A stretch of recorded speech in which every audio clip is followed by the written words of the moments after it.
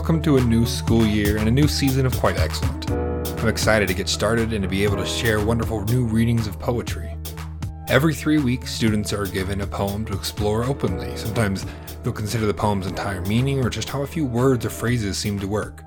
With any luck, they'll make connections to other texts they may have read, or even personal experiences. Their goal is simply to make a specific interpretive claim for each poem that is developed by an evidence and analysis-rich paragraph. Students must listen to this podcast for 2 key elements. 1, the secret passphrase. It's a word or phrase which must be included in their paragraph. And 2, the writing task, which will help them develop specific writing skills that will help their written efforts improve over the course of the year. In addition to these academic tasks, this year will also feature a variety of voices providing readings of the poems. As much as I like reading these poems to you, it is essential that we realize that poetry is an art of many voices, so many interpretations, each valid and influenced by different experiences with the world, with literature, with our many cultures.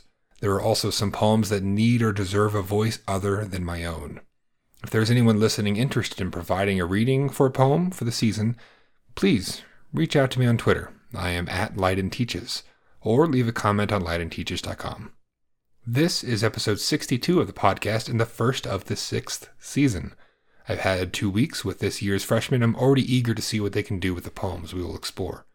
I've already got such good ideas in our classroom's discussions.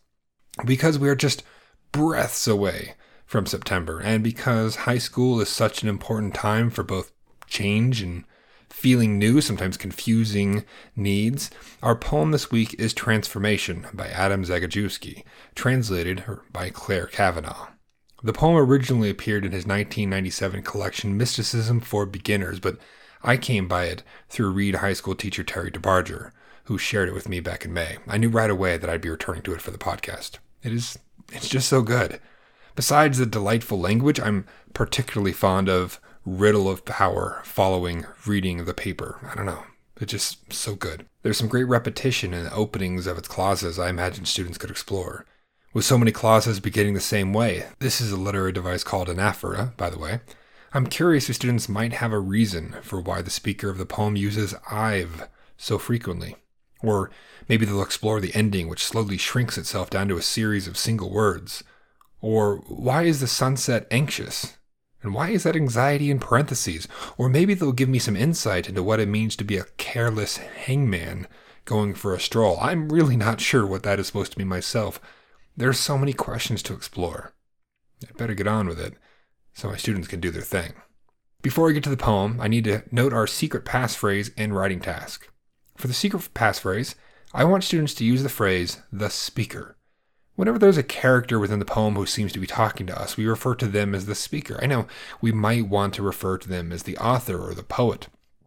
But the trick is that poets sometimes present fictionalized versions of themselves, and other times they just invent characters from whose position they can tell stories, just like the authors of novels do. While there are times when we can be pretty sure that the speaker is the poet, it is always safer to refer to this identity as the speaker. We're going to be trying to use this term throughout the year. The writing task for this week is entirely about the first sentence of your paragraph. I want you to write an effective analytical claim that will open up your paragraph with a specific point to prove and a specific focus to explore.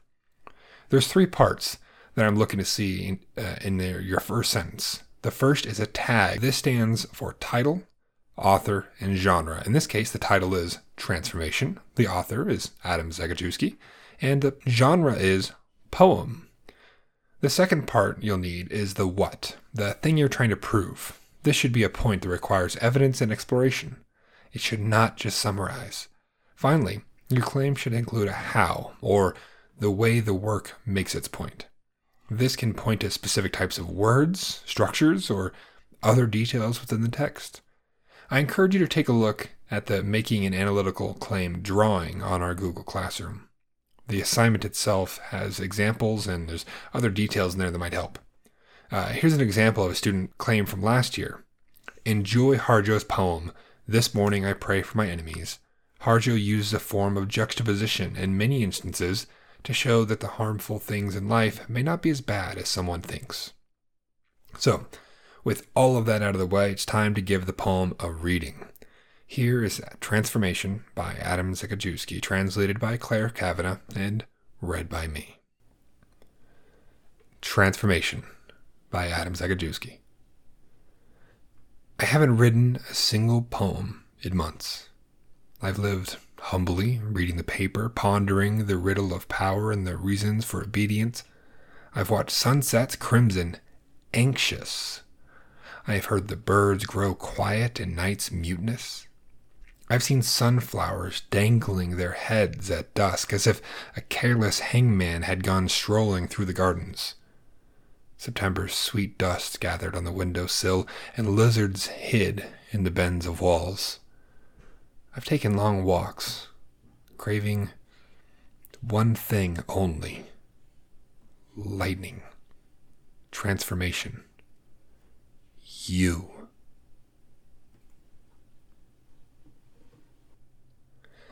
A paragraph responding to this prompt is due on the Friday that ends this week, and your 2 replies to other students are due the Wednesday after.